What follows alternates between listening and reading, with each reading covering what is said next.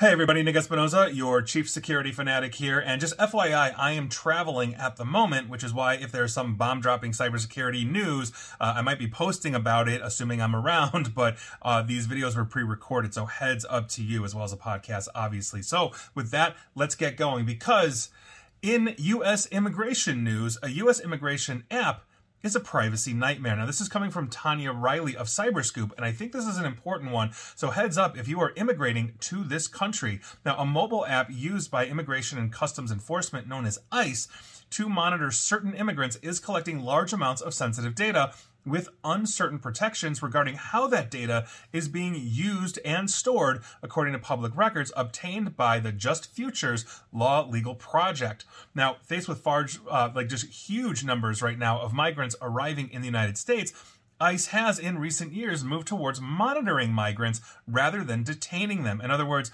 there are too many at the moment crossing, for example, the southern border that we just can't maintain, that. And so monitoring becomes essentially what it is. Now, in doing so, ICE is increasingly relying on contractors to build the technology it relies on, creating a growing surveillance apparatus operated by ICE to monitor basically migrant communities. Now, one such contractor is BI Incorporated, which operates a cell phone app known as SmartLink on the agency's behalf. Now, according to records obtained by Just Futures and shared with Cyberscoop, SmartLink collects a ton of sensitive information, including personally identifiable information, geolocation data, phone numbers of contacts, and vehicle and driver data. Now, BI also collects biometric and health data, including facial images, voice prints, medical information, pregnancy, and births. In other words, as it's cataloging your stuff, maybe you're talking about being pregnant, maybe you're downloading a pregnancy app, not 100% sure on that one. Now, ICE, for the record, is a component of the Department of Homeland Security, and they've maintained a contract since 2004 with BI, who's a subsidiary of a private prison company known as Geo Group, essentially providing GPS ankle monitors and to run its Intensive Supervision Appearance Program, or ISAP, essentially a program that now monitors these migrants. Now, ICE describes ISAP as, quote, an alternative to detention. And SmartLink app, for the record, no longer quoting, allows for real-time communications between supervisory agents and program participants, including video check-in calls, messaging, and other automated data collection.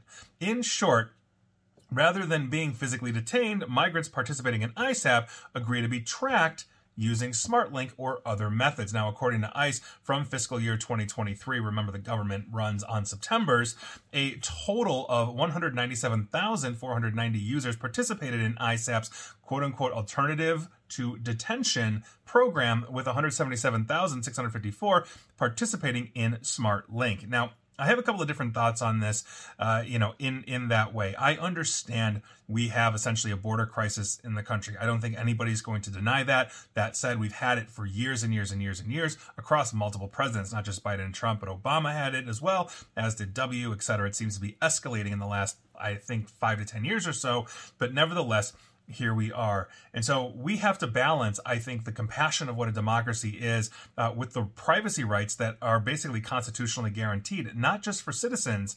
If these are actually inalienable rights, everybody gets them.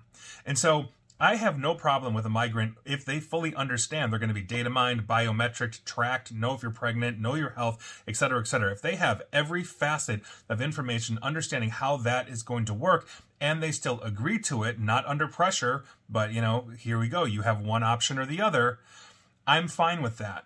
But if you're saying, oh yeah, this is just for us to check in, et cetera, we're going to know your location because, again, you're a guest in this country at the moment, that is basically a different thing.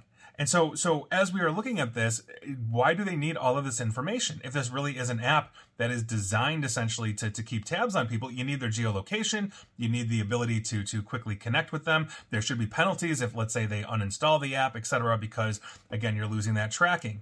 You're doing that as a migrant on the hopes that you are playing nice with the U.S. government, that they're going to show you favorability in your request to immigrate here, whether it's as a refugee, as an immigrant, whatever that is.